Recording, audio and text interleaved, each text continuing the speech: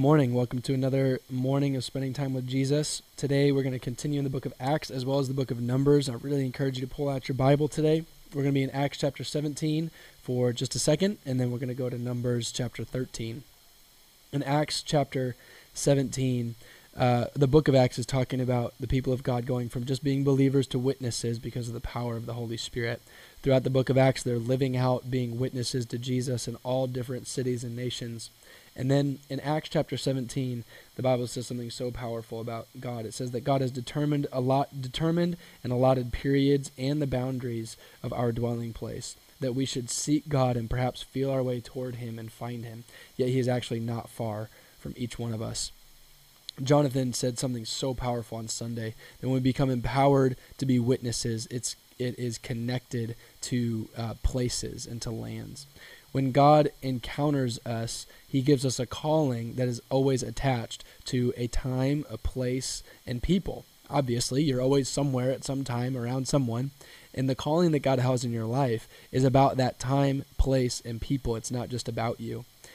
I was so encouraged this weekend to fall in love and deeper love with the city that I live in, the places that I visit, the people that I know.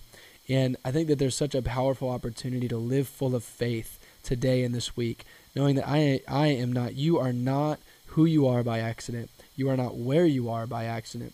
You aren't where you are in the time that you're there on accident. You might not love where you are in life. You might not be at all your goals, and that's okay, and those goals are fine. But today, let's live full of faith that I am who I am, where I am, when I am there, because God has determined it so that me and the people and places around me would know him. We are called to where we are today. And I just think that is such an amazing opportunity. It's also so challenging. I know that as I begin to examine my heart in that, I realize how easy it is to complain and be dissatisfied with where I'm at. It's so easy to think about the next thing and wish I was somewhere else. And it's so easy to be distracted and discouraged by things that I might see in front of me that aren't what I would hope to see. And that's where Numbers 13 comes in. And the people of God are to move into the land that God has promised. And in verse 2, Moses, the leader of the people of God, sends out spies to check out the promised land and come back and to give a report. And in verses 27, they come back and 10 of the 12 spies give a really bad report. They talk about who's in the land and how big and scary they are, the challenges of the land. They talk about all of the reasons why they are not going to be able to step in to the promise of God. But in verse 30 it says, "But Caleb quieted the people before Moses and said, 'Let us go up at once and occupy it, for we are well able to overcome it.'"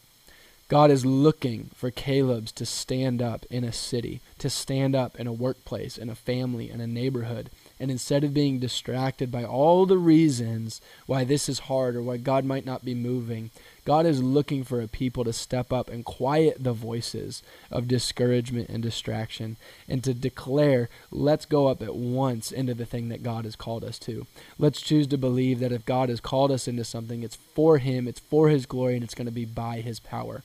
God wants us to fall in love with our city and the places that we are in our life because he is calling us there so that people can know him.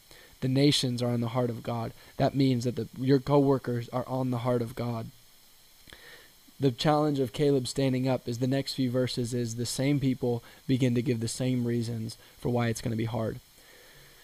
God's promises are sure, as Jonathan told us on Sunday, but that doesn't mean that he promises them without a fight. And we cannot be distracted by the voice of culture, discouragement, our bad experiences, our lack of experience, or any of those things. We have to be a people that choose what God has said over anything else. Don't let the voices discourage you. And when you do stand up for God and it doesn't change people's hearts, don't be discouraged. You are responsible to continue to go on and lead the people. Later on, God tells Moses, I want to bring you, and I should make a new people out of you. But he says, you know what? I like Caleb. I like the spirit on Caleb, and I'm going to let him have his inheritance. That's who God wants to give the inheritance to, people who believe in the word of the Lord, and that's you.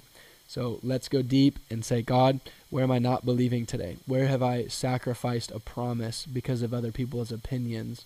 Where am I not believing that you want to move in my life today? Is there anything that I have fallen short on, not because you didn't come through, but because I wasn't willing to press in, to pray, to fight, to believe, to be righteous, to obey any of those things.